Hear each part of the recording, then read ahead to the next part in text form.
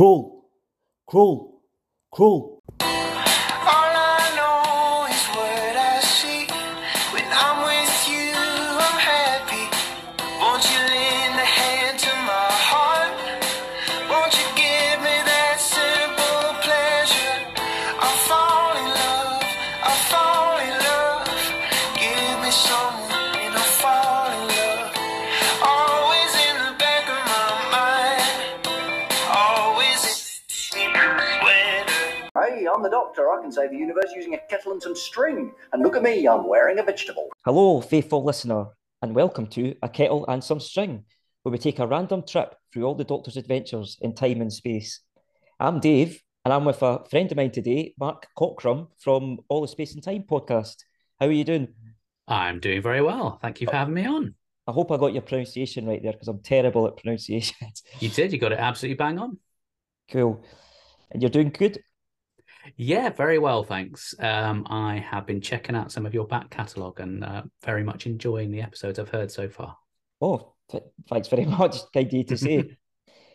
Which story has the randomiser sent us to see today? Well, it's an all-time classic. It's season 16's The Power of Kroll. Yes, the fifth story of the Key to Time. Yes. I was doing a bit of research on the Power of Kroll.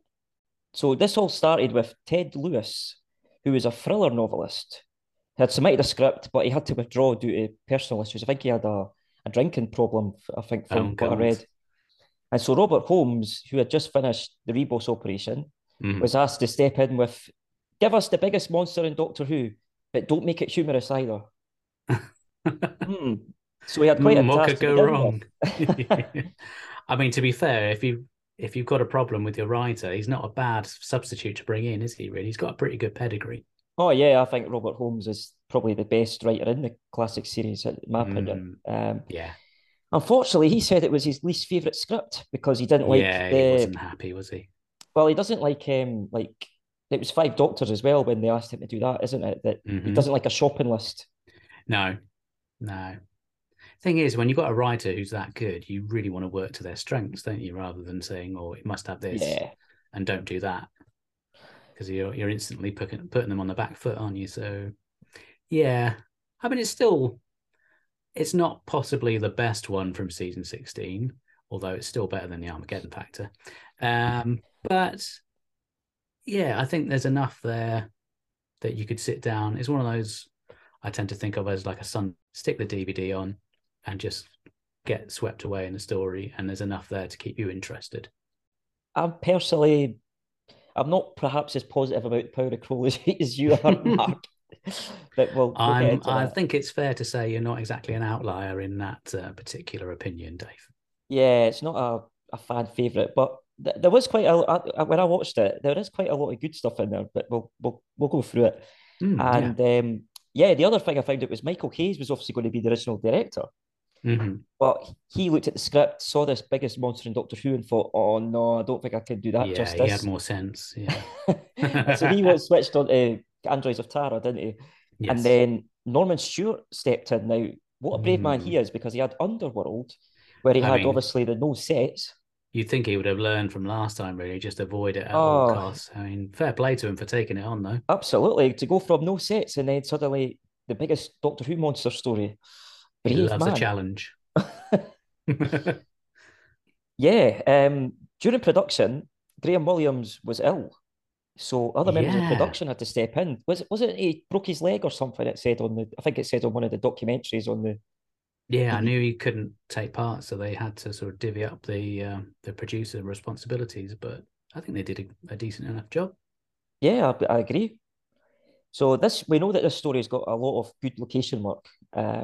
And Mary Tamno lost her shoe in the marsh, and she wasn't really happy. Surprise me. She wasn't really happy with this either, because she didn't like it was so far away, the location, and that didn't they film it in Suffolk? Yeah, I can't quite remember where, but I think you're right. I think it was Suffolk. I think it was Snape in Suffolk, because I did a bit of research as well. So yeah, they went down to the marshes down there. I mean, it looks brilliant. I mean, the story will. If you put yourself in the shoes of the producer of Doctor Who at the time, Graham Williams, it's 1978. You get given a budget at the start of the season, which, as the season goes on, is worth less and less and less because inflation is just going absolutely crazy. Sound familiar? Yes. Yeah. And yeah, I think considering what they've got to work with, they make the most of what they've got. I think it's nice to have a change from the standard thing is a quarry, isn't it, for an alien planet? So I thought that was quite a neat idea. Yeah, I think season 16 certainly looks more expensive than the season before. I don't know whether that's because they're using the money more wisely or what. I don't know, but it's. Well, I don't know if it's an apocryphal tale or if there's any truth in it, but I did hear a story that Philip Hinchcliffe used an absolute shed load of money on his final story and then left not very much in the coffers for poor Graham Williams when he took over. That would be quite naughty of him. A little bit, yeah. Although we did get the Towns Way Chiang, so I kind of forgive him, to be fair. Yeah, it's not a bad one to go out on, is it? And other little mishaps that happened were Tom Baker lost the tracer prop. Oh, God. At one point, so they had to get another one shipped up from London, or down from London, I should say. That would have knocked the budget. That's at least another 50 pence, I would have thought. And of course, the Swampy makeup, the Swampies in this.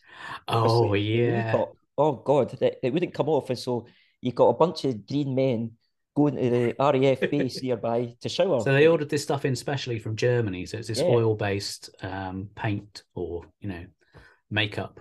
They needed it to be water resistant, but they neglected to order the makeup remover.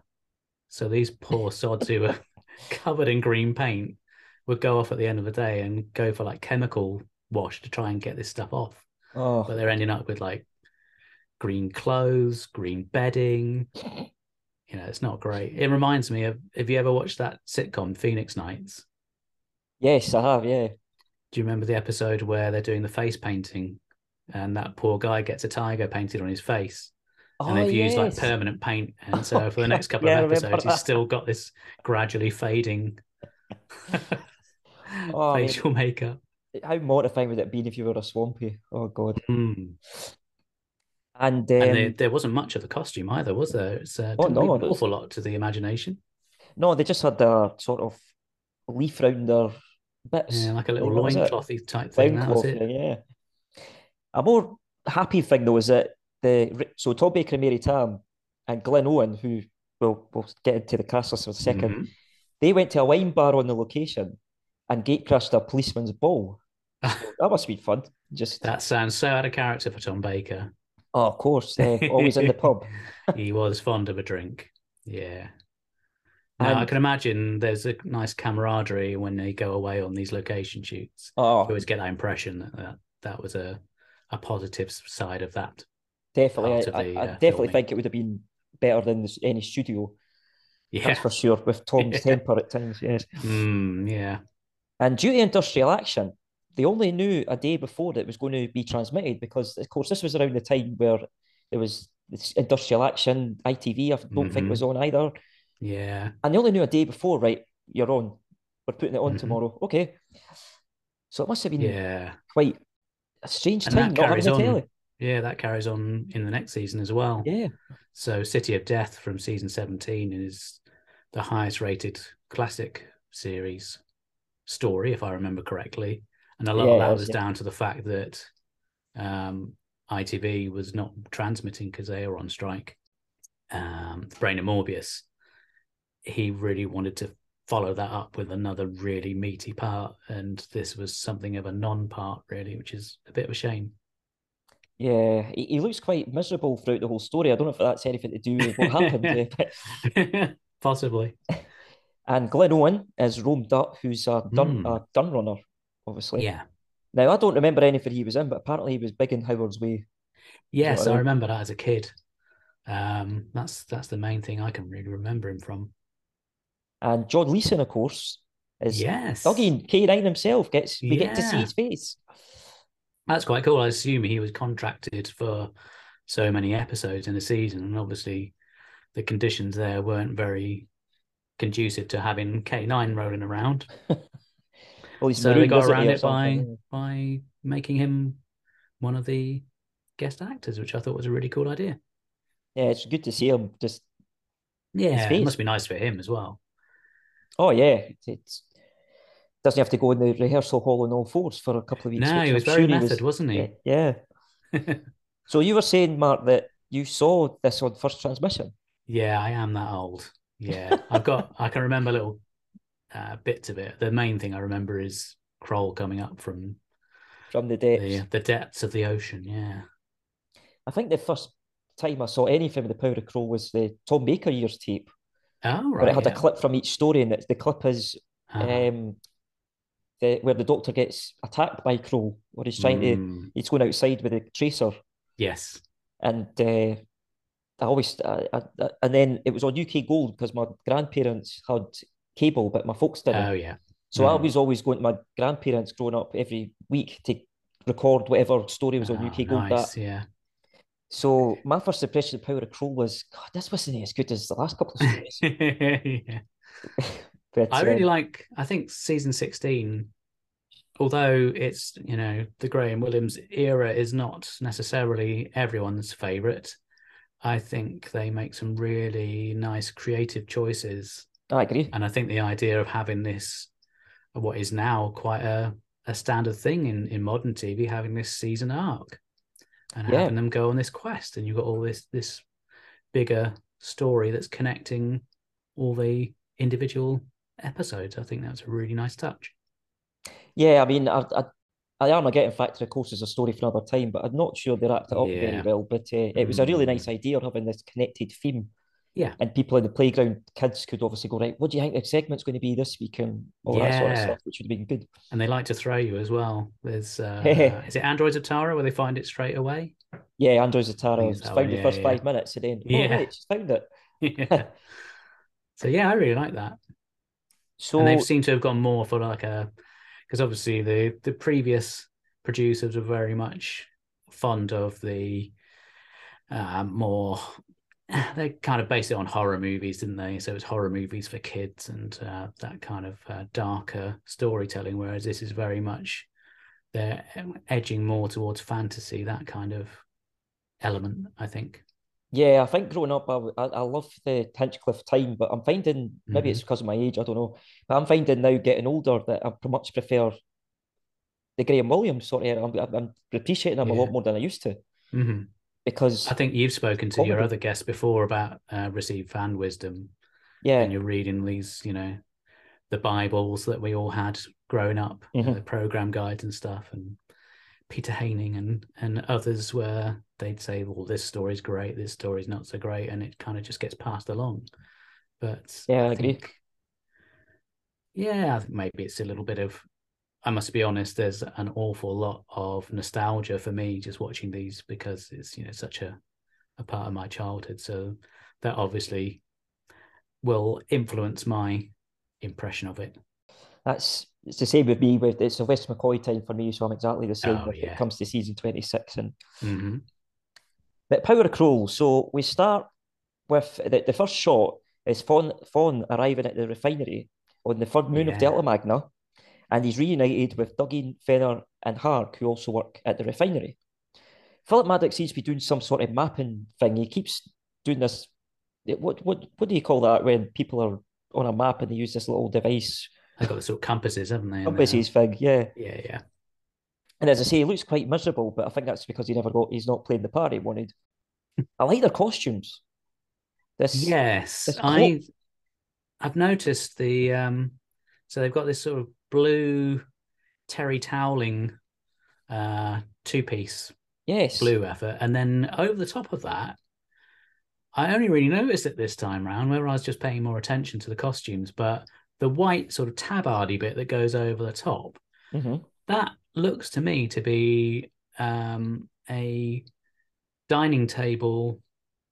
I don't know what you call it. It's like a surface saber type thing. Yeah. My parents had one when it was Christmas. They'd always chuck it on the dining table. That is exactly what it looks like. And then the tablecloth would go at the top. Got those sort of diamond patterns. Yeah, I'm sure Dan and Grandad had that as well. Yeah, that's exactly what it looks like. Yeah. But I quite like the blue colour, and when Fawn comes in with his cloak on as well, he's looking all Yeah. like That's dapper pretty and so on. cool. Yeah, yeah.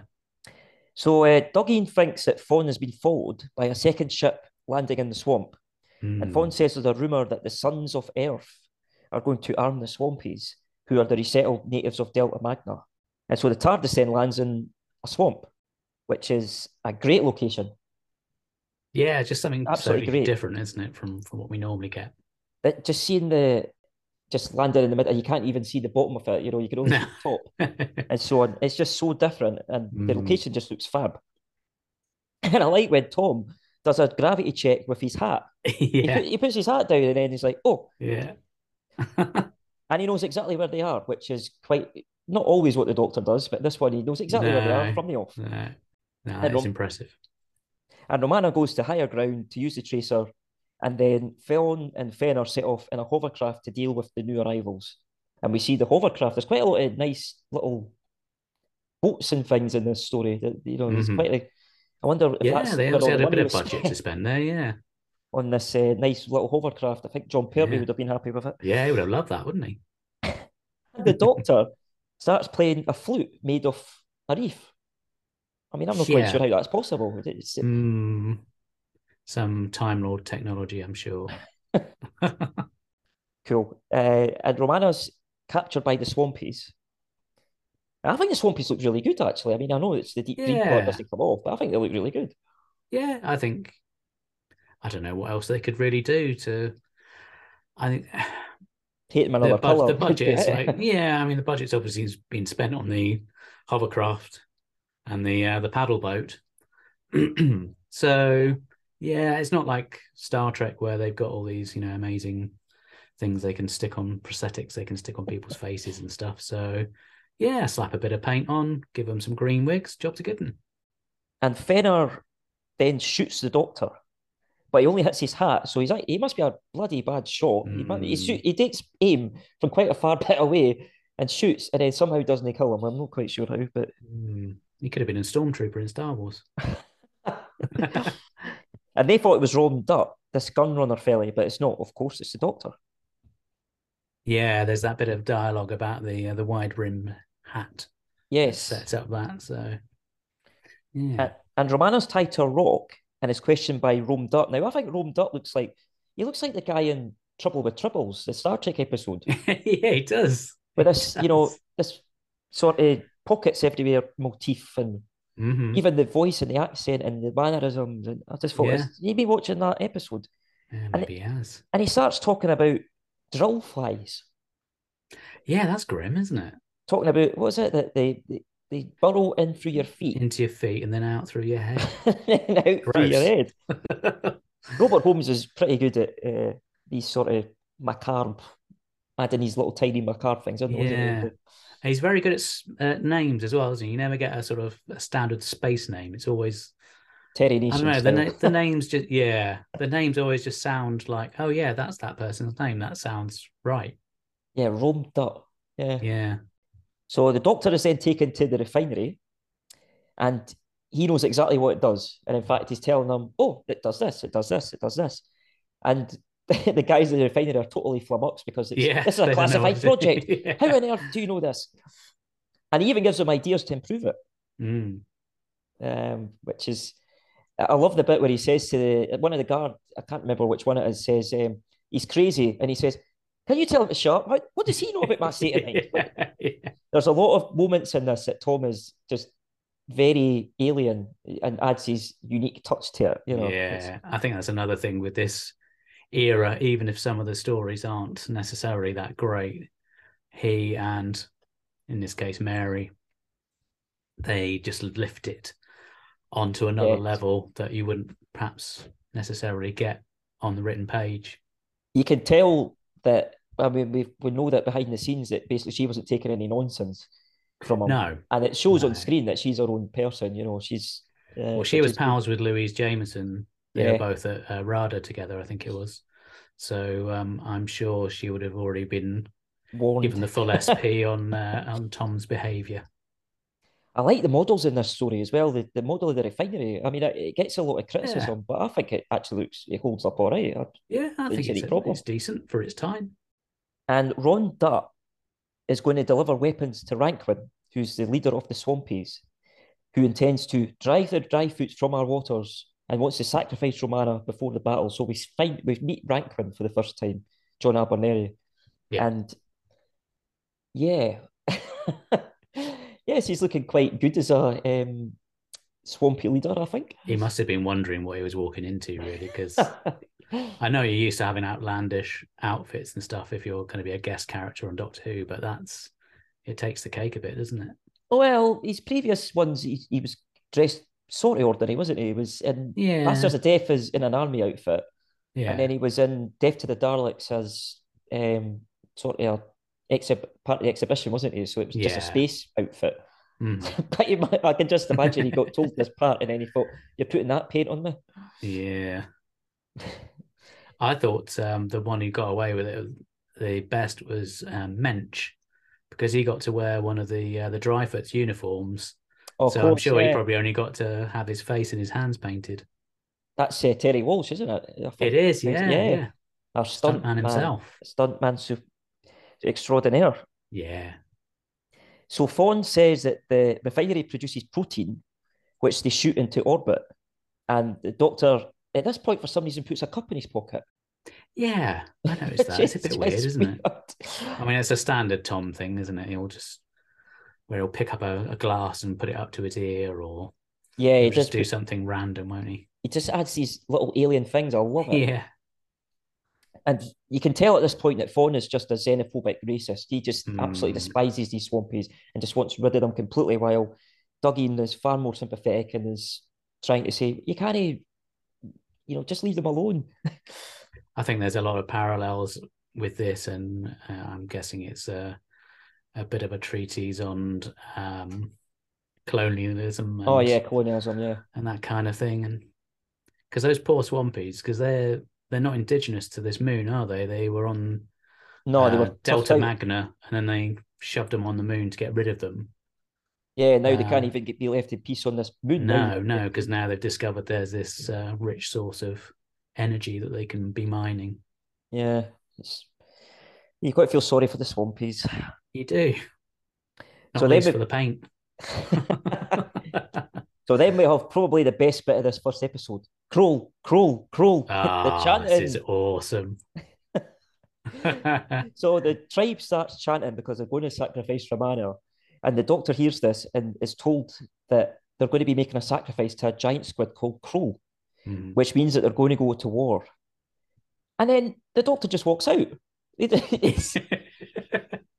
so engrossed, the guys in the refinery, that he just is allowed. He just walks out. Mensch is supposed to be guarding him, but he's busy doing his Sherlock Holmes Hound of the Baskervilles light from the window job, isn't he? Not only does he manage to walk out, he even takes a canoe. So there's no one even guarding the canoes. Yeah. He's able to walk out, take a canoe, and jet off. Yeah. And don't they just turn around and go, where is he? Yeah. Oh, he's gone for a rest. No, he's not in his quarters. Oh, he must have gone then. But the Kroll chanting is brilliant. How they're going at the camera and it's choreographed. And I wonder how Elisa Burke, is it Elisa Burke who does the modern series? Oh yeah, that's right. Can you imagine if she had got this tribe? God, what she would have done on them. And then we have the cliffhanger, which maybe you can help me with this. Anytime I watch this, I think, what is going on? Romana's menaced by what can only be described as giant clams. Yeah. How's that going to kill her? How does this? This, I think, owes a little bit to, I don't know if have you watched The Rescue? Rescue, yeah. William Hartnell? Yeah. So that repeats, I think, one of my favorite things about The Rescue is that you've got this, what seemingly is a fairly naff looking monster coming towards your heroine in distress, and it turns out to be genuinely a guy in an outfit. So in the reprise, Tom just comes along, whips his head off, and sorts him out. I just don't know why. Like Coquillian in The Rescue's got this gun, hasn't he? This hand that's like a gun. But this guy's just got this clam, which I'm not quite sure how that's supposed to kill her. I mean, I'm probably making excuses now, but I just assumed it was like some sort of ceremonial thing, because I think it's said somewhere that Kroll hasn't been seen for thousands of years. Yeah. So they're now having to, insert their own Kroll because the little one hasn't been around for a while. Yeah, I think the Ragcoon says later that like somebody who goes in this suit or this outfit is like the personification of Kroll, and therefore is Kroll. Yeah, an extension of Kroll. I can only think that he just gets her to scream, and then he maybe got a knife in his stomach and he stabs her or something. I don't know, but it's just, I just any time I watch that cliffhanger, I think, what on earth is going on? So the start of part 2, as you say, is the Doctor turns up and violently punches the guy in the stomach, and it's a Swampy in disguise who escapes. But again, a bit of it. I know I'm being very harsh with the bad shots and all that, but he throws a knife at them and he manages to miss. Yeah, he's not a crack shot, is he? But he just punched them in the stomach, so it's quite. That's it. That's you've summed it up there. You know why his shot's slightly off, because he's got a sore tongue. Yeah, he's got his bread basket sore. Yeah. So Ranquin receives a message from Mensch. Now, Mensch is a swamp who's working at the refinery, the one that you said earlier. Yeah. And he's got a warning now that the dry fruits will attack. And Romedot tries to... just checking my notes. Like, oh, is that the time? I really must be going. Yeah, because he's trying to talk them out of it. But Ranquin says, no, you're going to be fighting with us, chump. Yeah. And he has a look of, oh, God. So he's obviously... He's like, oh, I came here to sell arms. I didn't come here to use them. Correct, yeah. Aye, at this point, the Doctor gives an explanation for how he managed to walk away, and this is really funny. They were too busy. They were too busy preparing a massacre, so I just slipped away. Okay, Doc. Well, that comes into play a bit later as well, doesn't it? Do you remember where I'm skipping ahead a bit now, where Romana is going to introduce him to the Swampies, and she's like, "What should I say?" He says, "Well, just tell them what I'm like, but don't go too overboard." And then they immediately come along, just grab them and take them away. I told you not to go too overboard. Yes. Yeah, I like that bit later on, yeah. So at the refinery, they finally notice that he's gone. I think it's Dougie talks about something called the bagel movement. Now, I just looked this up because I thought, what on earth is a bagel movement? And in actual fact, it's just a made-up thing. It's not a... Okay. It's not a... Yeah, I wondered what that was, yeah. It just made me want to have a bagel. I mean, I think it's supposed to be like another word for the seabed or something. Yeah, the sediment getting stirred up or something, I'm assuming. I don't know. But if you look up on Google, like bagel movement, it actually, all the results just give you Power of Kroll, part 2, and that quote. Right. Yeah. And again, we get a bit more bloodthirstiness from Fawn. He says Duggins a swampy lover, and he's very bloodthirsty. I actually really like his performance, though. I mean, again, it's not one that a lot of people sort of have good things to say about, but I like the fact he's just he can be sort of one note, but he is just, I hate these guys, I want to wipe them out.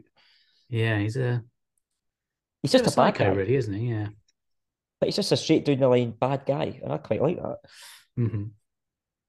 So the Doctor discovers the Swampies' history in a book, at the bottom of a shaft, and then drops it back in. I didn't know what was going on there either. That was a weird one, wasn't it? He goes down the shaft and comes back out with a book. The book is completely dry, so it must be there must be something somewhere dry down there or something. Mm-hmm. And then they're able to read about the history of Kroll. Yeah. And it mentions about that the moon was given to the Swampies because they were originally on the Delta Magna. Mm-hmm. And that every couple of centuries there's this big creature called Kroll that appears. But yeah, he just drops it back into the well at the end. So then Fawn arrives in a hovercraft with Mensch, and the Swampy fires, but the gun explodes in his face. Yeah, so, he's been stitched up like a kipper, isn't he? That's quite a gruesome effect, that. The blood just squirts out, because it's just exploded in his face. Yeah. And a tentacle drags Mensch away, and Kroll appears. Now, The fringing on the picture here, Mm, I'm going to be that bad cop again, I'm afraid, on this one, yeah. where the cameraman only apparently exposed half the picture. So the reason that we see like bits cut off Mm, is because the cameraman didn't do it right. So when yeah. Kroll appears, there's a sharp sort of difference between It's the a two pictures. shame. Yeah, because he I mean, actually as a looks all right. kid, I thought it was amazing. But then Yeah, I suppose 5-year-old me probably had slightly less idea about production values than 49-year-old me. I mean, we Just, see the model, or yeah, the model of Kroll in more glory later on, but I actually think we it do. looks really good. I think, considering they got a budget of tuppence halfpenny, I think it's good. I quite like the tentacles as well. I'm not bothered about they what else could they do? Yeah. It looks like a tentacle, it doesn't look Hmm. like something that's pretending to be a tentacle. Yeah. So I think No, I think it works well. I think the crow creature gets a bit of a bad rap. Actually, I don't think Yeah. it's bad at all. No. So Thorn then returns to the refinery and blames the Sons of Earth for arming the Swampies. How convenient. He's wanting to do depth charge. He's wanting to use depth charges to Yeah. wipe them out. So he's Mm. completely just went completely. I mean, mad. Yes. Crazy is the wrong word to He's gone use, full but on Kanye, hasn't he? yeah. And I think he says something like, "No police, and we'll wipe them all out." Because I think some Yeah. of the others are obviously getting a bit sort of. Mm. You're going a bit far, aren't you? Yeah, they're like, shit, he's getting a bit carried away. They see Kroll on the screen, don't they? Because Yeah. Duggan sees the seabed and it just looks exactly like Kroll. Yeah. And this has phone. This is a great moment where it zooms in on his face and he goes, "That is what I saw. I'm telling you." And he's drinking out a tiny cup. They use little tiny cups in this base. Hmm. At the Yeah, start of the it's scene, strange. he's obviously a bit taken aback because he's just seen a giant squid. He's came back, so he's a bit sort of shaken by this. But they Hmm. give him this tiny sort of cup. I wonder if he's drinking whiskey or something. I I don't was going know. to say they must be giving him like shots of something just to. It must be boring as hell being stuck on that refinery all the time. So Oh, they must have something to. it'd be obviously like being on a rig or something, wouldn't it? It's Yeah. yeah. They So the must have doc, rations like the old sailors did. yeah, yeah, and it'll probably be this protein as well. I would think from the Oh, yeah. Well, when we know where that comes from, that's a bit grim. yeah. So the doctor and Romana deduce, just as we're about to say, that the methane at the refinery is generated by Kroll himself, who's Mm. woken up. Squid farts. Yeah, squid farts. Yeah, Mm. and they're able to turn this into protein and then shoot it off to the main planet to eat. Well, that's Yum grim. yum. Mm. Oh, Romana's costume looks pretty practical. We've not touched on that. The costume Romana's got looks Yeah. practical. Yeah, it does. She doesn't look quite as glamorous as she does in some of the others. No, not the Ice Um, Queen in this one. no, no, I'm trying to think. Probably Pirate Planet is my favorite one. Oh yeah, she looks very glam in Yeah, that, doesn't she? yeah. Or, Ribos Operation is just, that's a whole different level. Oh, The feathers and all the rest of it, yeah. when she makes her entrance and he just looks up from her, the Mhm. camera just goes up from her legs up. Yeah. Oh, so we find out this is the bit that you talked about earlier, where Mm. they're captured again, the Doctor and Romana by the Swampies, and this is the bit where he said, "Introduce me," and then they just go seize them, and yeah, they're locked up again. Yeah, I mean it's quite a common thing in classic Who. It's they escape, they get locked up, they escape, they get locked up. Yeah. It's very much down to, is the story good enough to kind of hold your attention? And for me, at least, it sounds like it was. Maybe not so much for you, Dave. I'm thinking. Well, no, I do like this scene because you see, he Mhm. makes it really funny rather than just a boring, just getting them locked up. There is Yeah. this sort of. I was wondering if Tom Baker and Mary Tam sort of done this himself or whether it was in the script.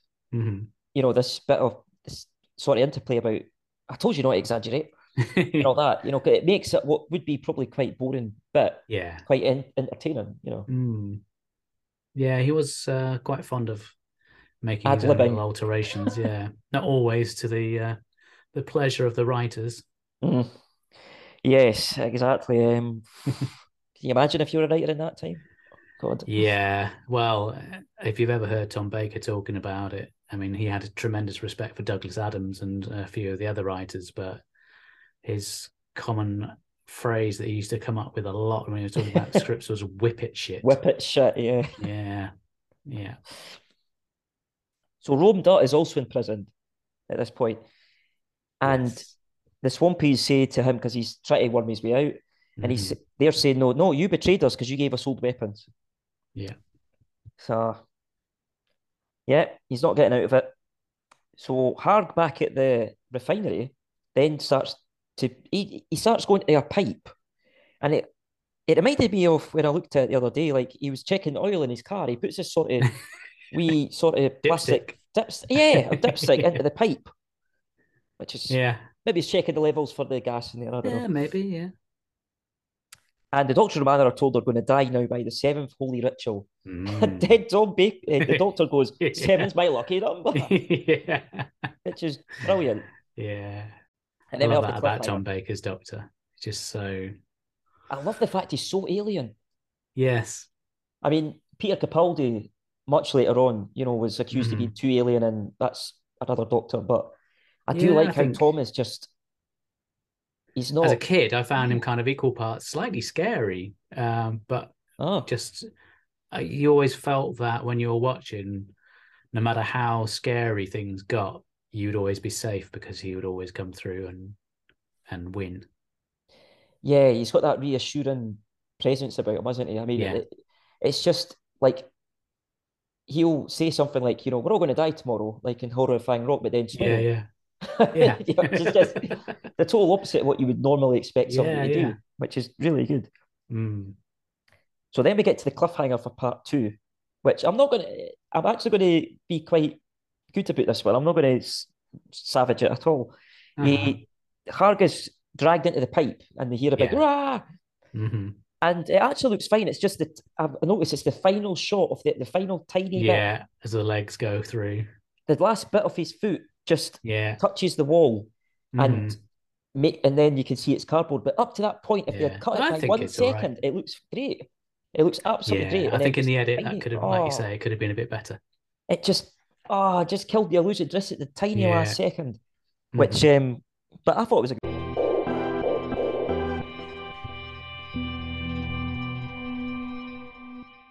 So part 3, they obviously all rush in to see what's happened, and he's been dragged into the pipe. And unfortunately, all the debris on the floor, it's wood. Does look very... They didn't paint the wood. No, that's poor. And this is, I think, my favourite bit of the whole story. The Doctor, Romana, and Rome Dutt are tied up with wet creepers on a rack. Yeah. And this bit is so brilliant. They're told that it would have been the first ritual, which is rocks falling on you. And Romana goes, "Oh, it's nice to know who your friends are." Which is brilliant. And again, the Doctor just he's just smiling and laughing when he finds out how they're going to die. It's like, this is great. You're going to break our backs. Brilliant. To death. Yeah. I love the whole scene is, I don't know, I think it depends on how you like your Doctor Who. There's some people who love it to be deadly serious and they don't want any humour in it at all. Other people like it to be, just knockabout humour all the time. I think the winning combination, one of my friends once said this, Eric Stadnick from the Real McCoy podcast, he said the best is when you've got that sort of evenness between the two. I agree. It's good to have... I don't mind a story I like the case of Androzani, for example, but it's very, very grim.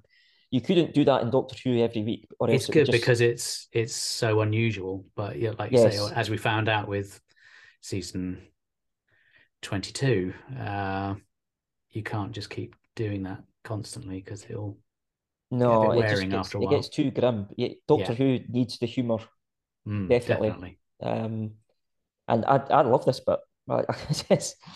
The whole scene just makes you laugh because, as he says, we're going to break our backs. Great. Yeah. The Doctor tries to... What's the word I'm looking for here? He vocalises, doesn't he? He does this kind of high-pitched vocalisation, doesn't he? Like he's trying to sing a high note. Yeah, and he's trying to hypnotise Ranquin. Oh, yes, that's right. I forgot that bit. Yeah. He says, no, he had narrow little eyes. I couldn't hypnotize him, which is interesting because, of course, it's the master that's more known for Yeah. hypnotism. But the Yeah. doctor, I think Sylvester McCoy done it once or twice. But Yeah. yeah, he tried to hypnotize him, which was, Yeah. I thought, oh, he's not done that very often. Mm-hmm. But he finds out from Ranquin that Kroll's power comes from a holy relic, getting tongue-tied, a holy relic that was brought to the moon by the Swampies, which enabled them to see into the future. But then Kroll swallowed it. Holy relic, you say? Yeah. Can see into the future. Yeah. Wonder what Almost that could like be. some sort of, I don't know, key to time or something. Could be a segment of the key to time. Yeah, it could be. Could be. But Kroll swallowed it, and it's interesting that idea though that Kroll swallowed it, and he must have been quite a big squid to begin with, I'm assuming. Yeah. And then he's just went whoa and become this gigantic. That is quite a clever story idea, isn't Yeah. it? Just that it's had this effect on him, and I assume it's also prolonged his life by crazy amounts too. Centuries, as I think they said earlier on. Yeah. So Rom confesses at this point. He fesses up and says, "Look, I was paid by Fawn to deliver the guns, so he had an excuse to wipe them out." And then he says, "Oh my God, my ankles are breaking." He just starts randomly. He's really going for it, isn't he? Yeah. He says my ankles are breaking. I'm sure he says my back's breaking later on. He just gets all suddenly pathetic and He's quite a bit shorter than Mary and Tom, though, isn't he? So I suppose he's going to be feeling it a bit more. That's a good point. I didn't think of that. Yeah. But it looks really realistic. Tom's got perspiration coming off his face. Yeah. And all that. So it looks realistic that they're actually getting on a rack. It doesn't look like, oh, well, we're just sitting here. Yeah. It actually does really look realistic. And it cuts back to the base at that point, the refinery. And there's a good CGI shot of the rain on the window and Fawn's looking outside. Yeah. Which I thought was really good. Mm-hmm. And then this is the bit where, as you say, Tom, the doctor uses a high pitch to escape, which is brilliant. Yeah. He sees a window it's and goes, just mad, isn't it? it's just so Doctor Who, isn't it? An idea like that. Yeah. The look on Mary Tam's face when he does it the first time, she's like, "What? What's he doing?" Yeah. And then he actually has to go a pitch higher, doesn't he? He says, I need to go an octave higher. And then the rain goes on the creepers and they escape. Yeah. But it's interesting that because Romana said, she says something like, "I no longer have an itchy nose." Yeah. And has some, apparently that was because the cast thought the scene was very grim and they thought they would inject a lot of humour into it. Okay. Because I think she talks about displacement anxiety and it's just random nonsense. Yeah. I think it's just to detract from this is actually a really gruesome thing that's happening here. We're getting our backs broken. Well, because, this is following on from season 14 where Mary Whitehouse et al. Had finally got their way and had made their voices heard at the BBC after a few slightly, I mean, in some ways, I think she might have had a bit of a point. Not that I really wanted to agree with Mary Whitehouse, but I'm totally the same. I'm totally the same. And I saw the Deadly Assassin when Tom was being held under the water, and I do think sometimes they went too far. The Hinchcliffe years, I adored watching them, but again, I think it's something just being older. I look at them now and I think, oh God, that was on at 5:30 or whatever. I can maybe see where she's got a couple of points. I mean, some of our criticisms are ridiculous. Don't get me wrong, but one or two things like that one you said are totally justified. But is that really what you want a kid to see at 5:30? Or somebody drowning? So they were told to tone it down a bit. Yeah. In the refinery, they see that Kroll is moving towards the settlement, and this is a bit where Fawn goes total. He's in his element. Yeah, they're going to have to deal with him. And Fenner says, "Well, I don't hate the Swampies." And there's a shot where the camera zooms in on Fawn's eyes, and he just looks so evil. Where he says, "I'm not going to have any." Something like, what is it? He says something like, "I don't have any swampy lovers ruining this," or something. Yeah, he's very dismissive. It's he's very much the company man, isn't he? So He's just He's not wanting going to to wipe let them out. anything get between him and the money. It's all about the money for him. Everything else is secondary. So he's got no respect for Yeah, the lives of the Swampies, or as it turns out, his fellow his fellow Dryfoots either. Dryfoots either. I mean, he's talking about putting depth charges in and blowing them all up and using arms to so they destroy each other and all that. It's just It's yeah. pretty full on. So on the marsh, the doctor tells Romana and Rome Duck to freeze as the swamp is bubbling. But Rome Duck doesn't listen to him and he's grabbed by the tentacle. But they don't help him. No, I noticed that. They just stood there like, oh, well, you did tell him, didn't you? Oh, He kind okay, of runs then. away. He must only be like a couple of feet away from them. And then Kroll's Yeah, tentacle gets him. And they just, as you say, both stand there and kind of go, oh, that was nasty. yeah. Like, go after him. Save him. Yeah. The Swampies are after them, though. And so they get a canoe and row out. Where's the canoe come from? I don't know. It must be the canoe that he had before. Was it the one that Tom pinched before? Yeah, maybe. I don't know. And then Kroll is rising up at Yeah. the cliffhanger. And again, I think it's a great model. I think it works. Yeah. I think it really works. It's just a shame, as you say, the fringing on the picture. If they had sorted that out, it would have sold the illusion a bit more. But yeah, I think Why do we think that with the 60s shows, I feel like they get more of a bit of a free pass if the effects aren't that great? Whereas by the time you get into the 70s, we're a bit more critical. I think Maybe. I think yeah, I think that's a valid point. I think the 60s ones actually benefit from being in black and white a lot of the time.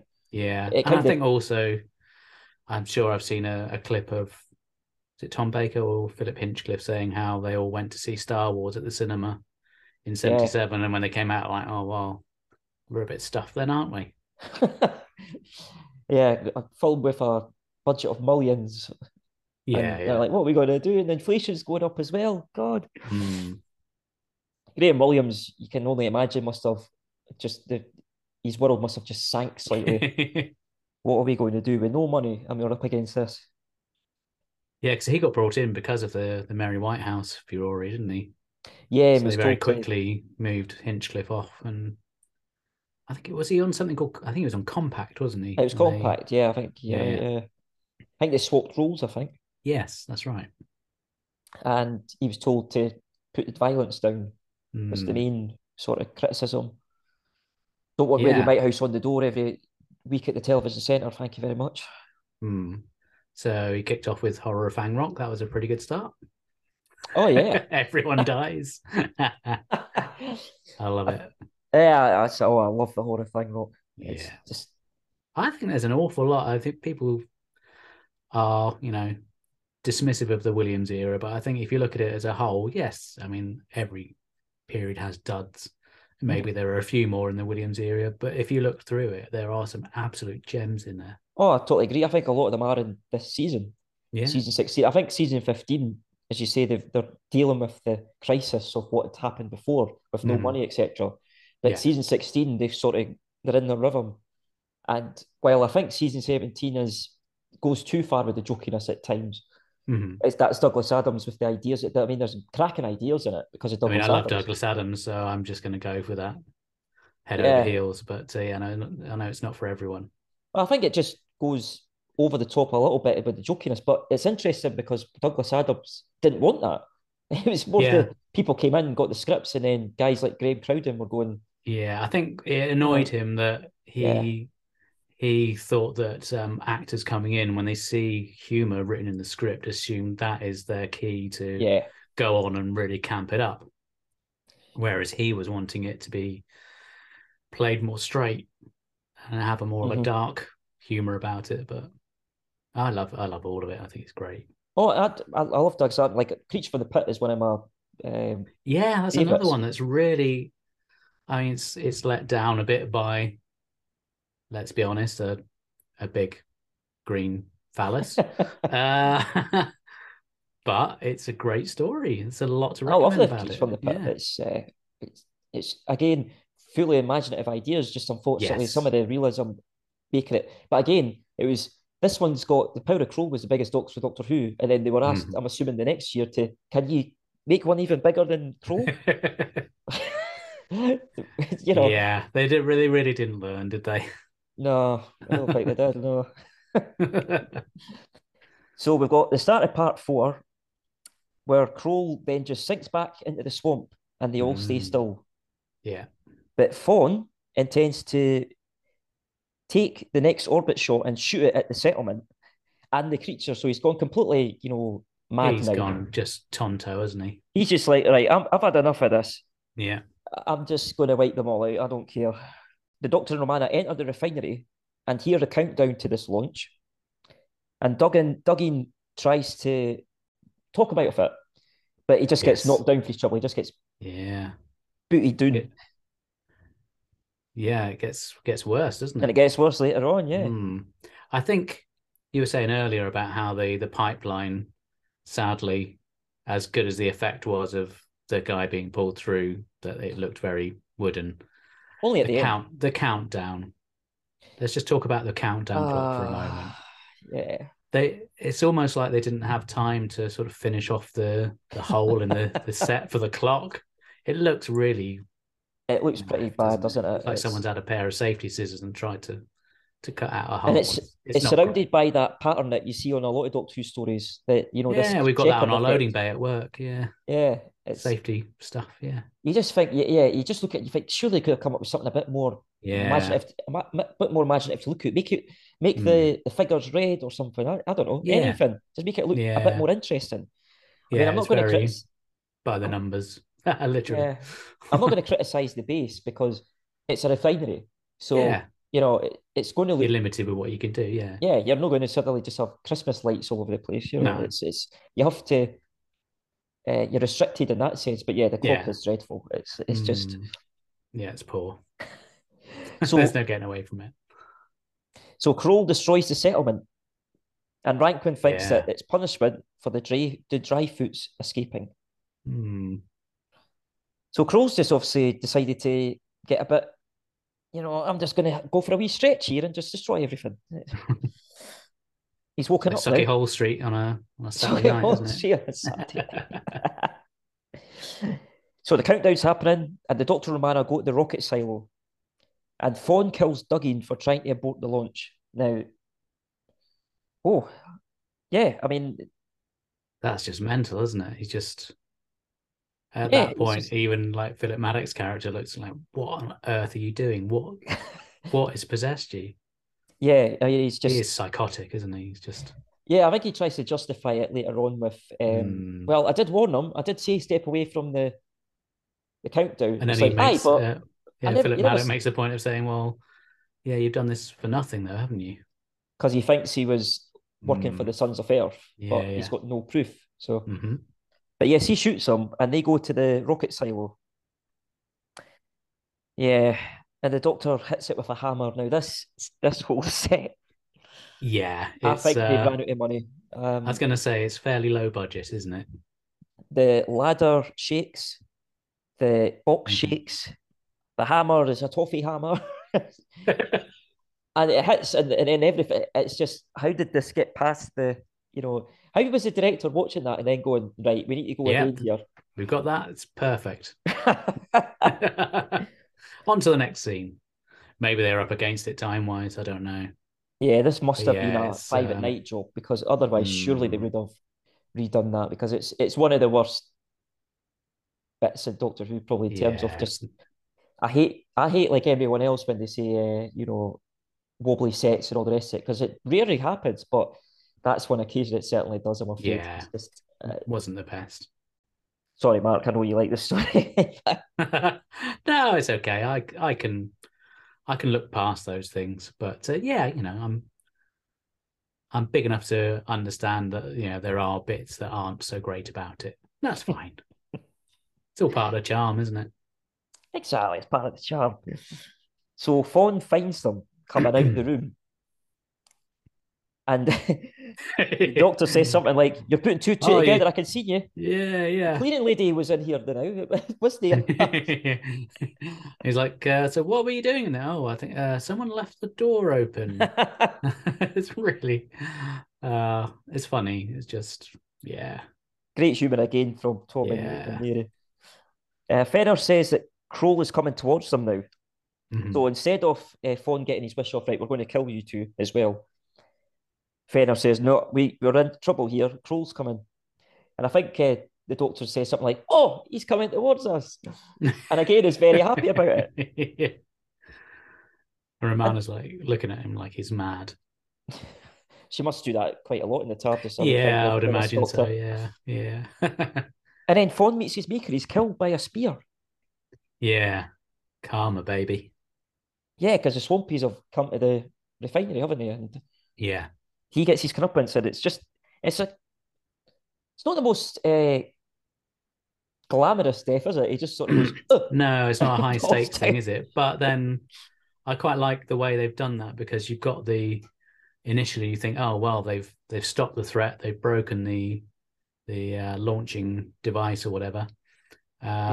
And then the bad guy gets killed off, and you think, oh, well, that's it then. It's all done and dusted. But then it transpires that the computer is still going to launch the So the explosive. They say something, we'll get to that, but where he says something like that because we've blocked the silo. So because he smashed that, is it because that previous rocket is still there? Could be, or it could be that the guy that got dragged down the pipe is blocked. Stuck in there. It's in there like, get me out. Yeah, because there's going to be another launch, but it's going to blow the whole refinery up, we find out later on, because the pipe's blocked. That was my understanding anyway. Should have got Dynarod in. Get rid of Kroll, but also get rid of the rocket that's going to be in there. Yeah. So the doctor at this point bangs his hand when he's thinking of a solution. That's another thing I noticed the doctor does, another Thomism. He just bangs his hand on his head. Like, think. What do I do? And then he tells him, switch on all the noise to confuse Kroll. So he switches on all the... So Fenner turns all this noise on. And Rankin, because he still thinks that his tribe of... What's the best word to use? Insulted Kroll? Yeah, they've displeased him. Yeah, displeased him, yeah. Goes to the pump chamber to kneel before Kroll, but unfortunately he is then dragged into the pipe as well. Bad move. Very bad move. Yeah, it's like there's an open pipe there, and he sees the tentacle, but yeah. He's like, yeah, I'm your servant, I'll be fine. Nope. And so he's dragged into the pipe as well. Yeah. What do I say about that? It is what it is. It's not amazing. John Abernethy, to his credit, tries to sell it as much as he can. He does. You know, there's only so much you can do in that situation.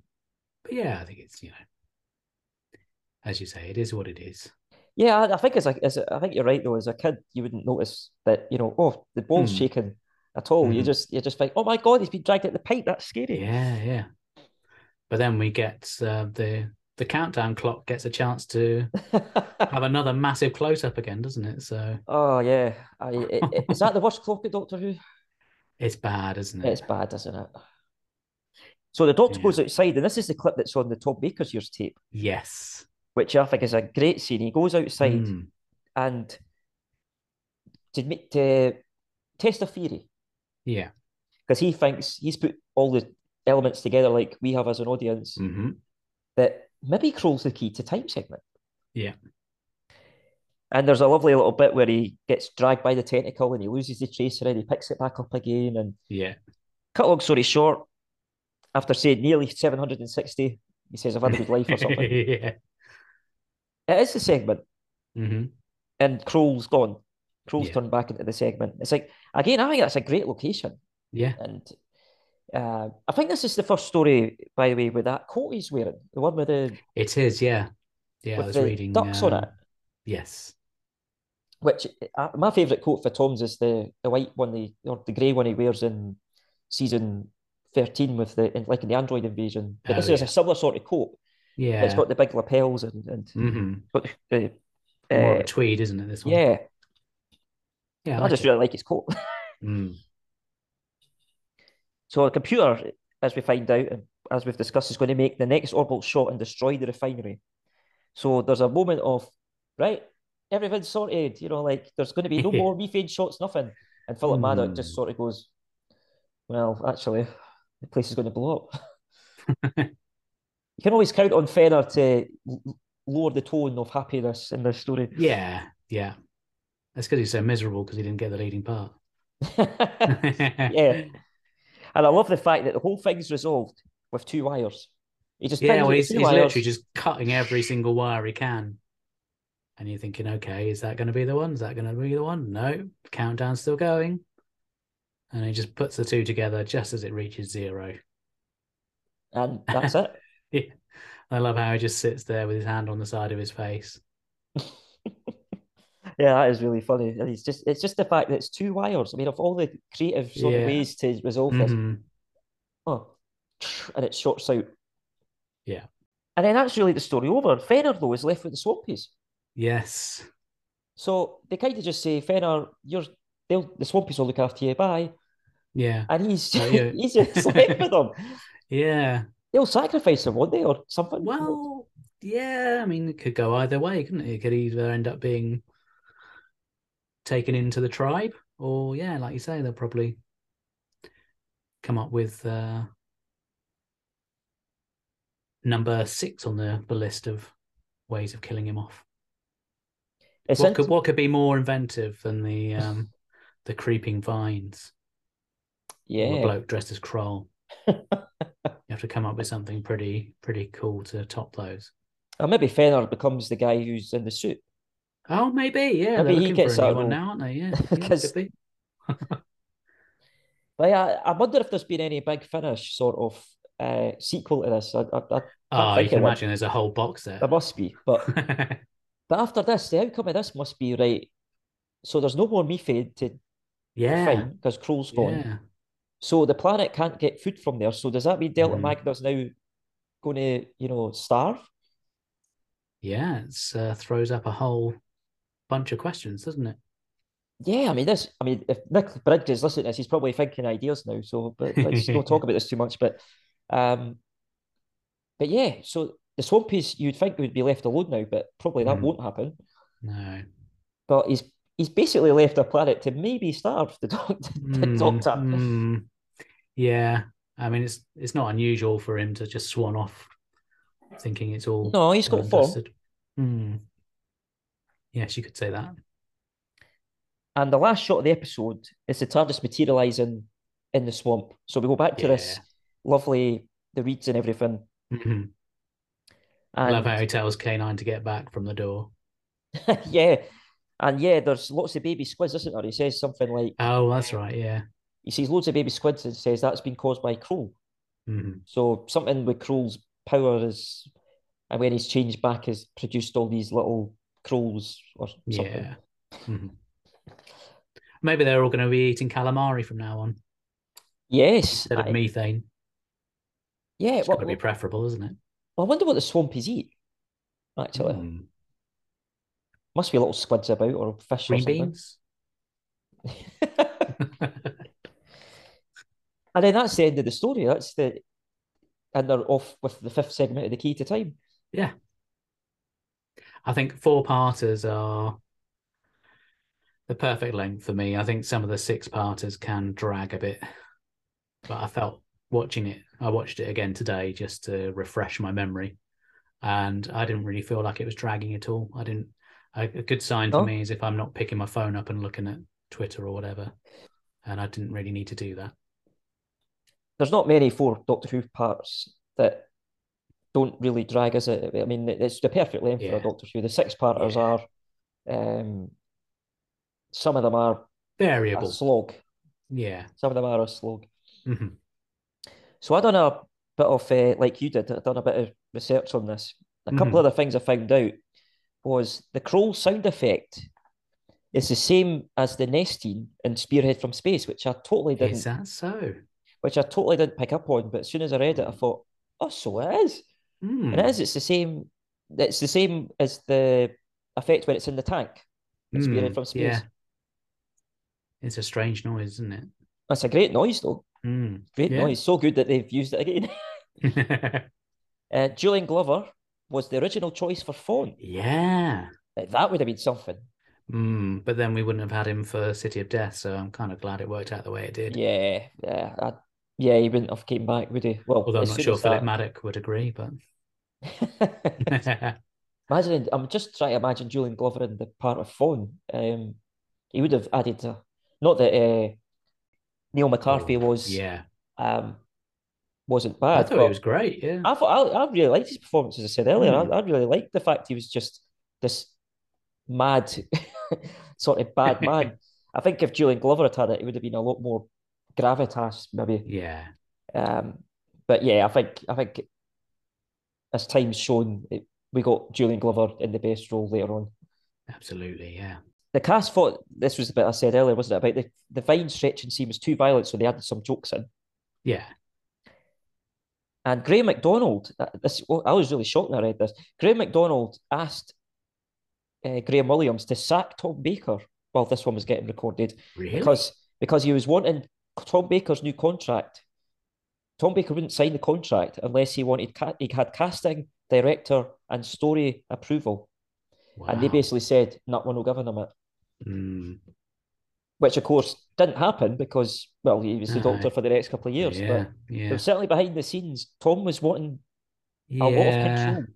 Yeah. I mean, anyone who's been in a part that long, and particularly, actors do have egos, and possibly none more so than Tom Baker. But yeah, you can tell. I think, I mean, obviously, I don't know because I'm just getting my best educated guesses in. But I think if you look at the Philip Hinchcliffe period, I think there was that kind of mutual respect between them. Whereas I feel like Graham Williams coming in, he was a very different character and probably a little bit intimidated by Tom and would probably let him get away with a bit more.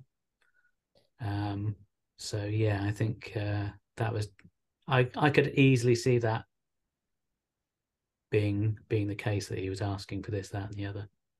Yeah, I got the impression that he felt he could not, I'm going to use the wrong word here, perhaps he could get one over Graham Williams. I think he thought he's not going to challenge me on this. Yeah. Because Graham Williams came across as he was supposed to be quite a shy man, Yes.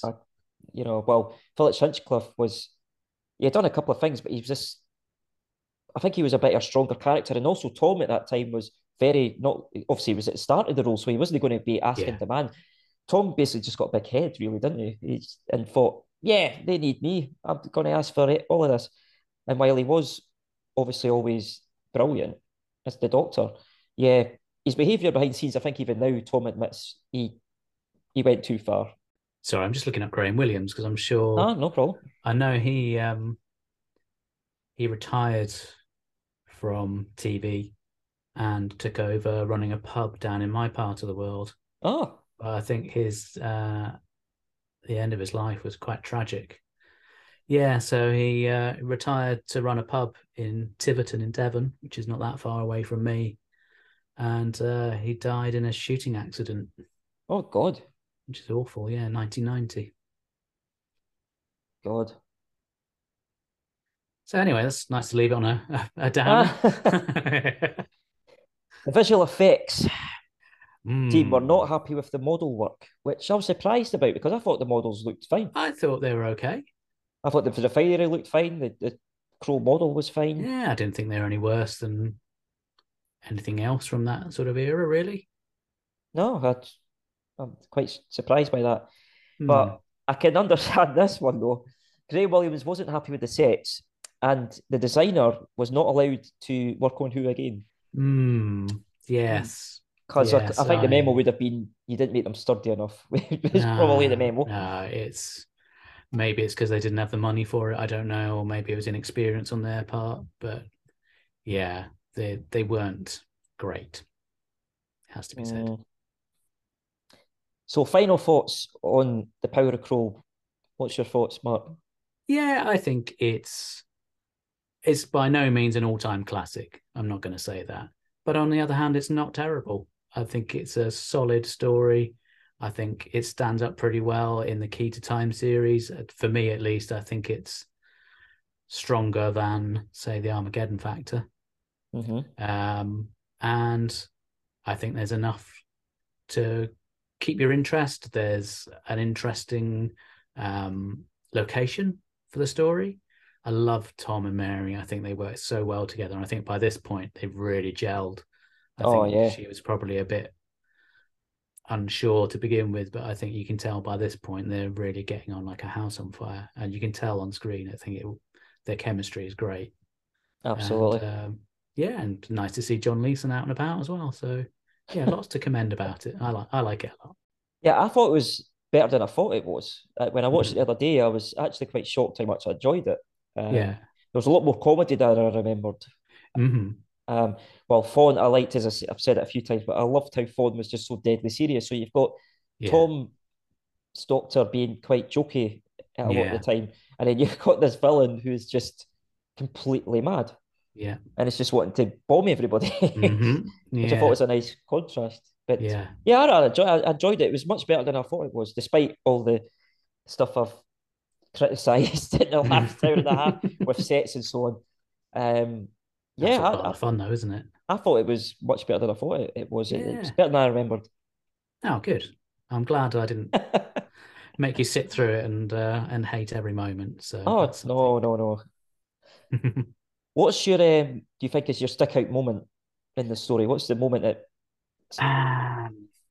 I think for me it's probably that scene with the vines where they're being stretched and just it's so mad and quite funny. So yeah, I think probably that scene. What about I was going to say the same thing. Oh, really? But I'll think of another one. Sorry, I'm stumped now. I think Kroll coming out majestically from the bottom of the we'll go with that. Kroll coming out. Cool. That is pretty cool, to be fair. So yeah, we'll go with that. Kroll coming out of the swamp and the noise, even if it is the nesting noise, who cares? And because it is quite this big menacing giant squid. We'll go with that. Yeah. Well, thank you, Mark, for that. I really enjoyed that. Looking at thank you. Kroll. And you have your own podcast, as I said earlier, All of Space and Time podcast. Where can folk find you? We are on anchor.fm. So if you go to anchor.fm/all of time and space, and you'll also find us on Apple Podcasts and Spotify and all those other places. So for those who don't know, myself and my friend Ian are watching all of Doctor Who in broadcast order. I know, it's a really original idea. No one's ever thought of doing that before. We have a guest each time, or guests sometimes. So every time you tune in for a new episode, there's always a different voice coming in to give their opinions on the story of the episode. And we have a silly quiz where we potentially throw someone into the time lash. And, I heard that one. I heard that on your Daleks Master Plan episode. So yeah, we have a bit of fun with it, and it's going to be a long old trek, but we're in for the long haul. So yeah, come and find us. Cool. What story are you on now? We are at time of recording. Sorry, my cat's going mental. It's all right. Cats always appear on this podcast. I've only done it for episodes. There's cats. So as we're recording this one, our next episode to go out is going to be The Evil of the Daleks. Oh, classic. It's a biggie, yeah. A big one, So that's coming up next, and then we'll have a season 4 retrospective. And then I need to really pull my finger out and start recording some season 5 monster season episodes. So yeah, it's all go. Exciting times. Well, thanks again, Mark. Obviously, this first block is getting looked at the moment, but I may call on your services again if you were up for it. Whenever. Yeah, no, it'd be great. I really enjoyed myself. Thanks for having me on. It's been great to have you. Until next time.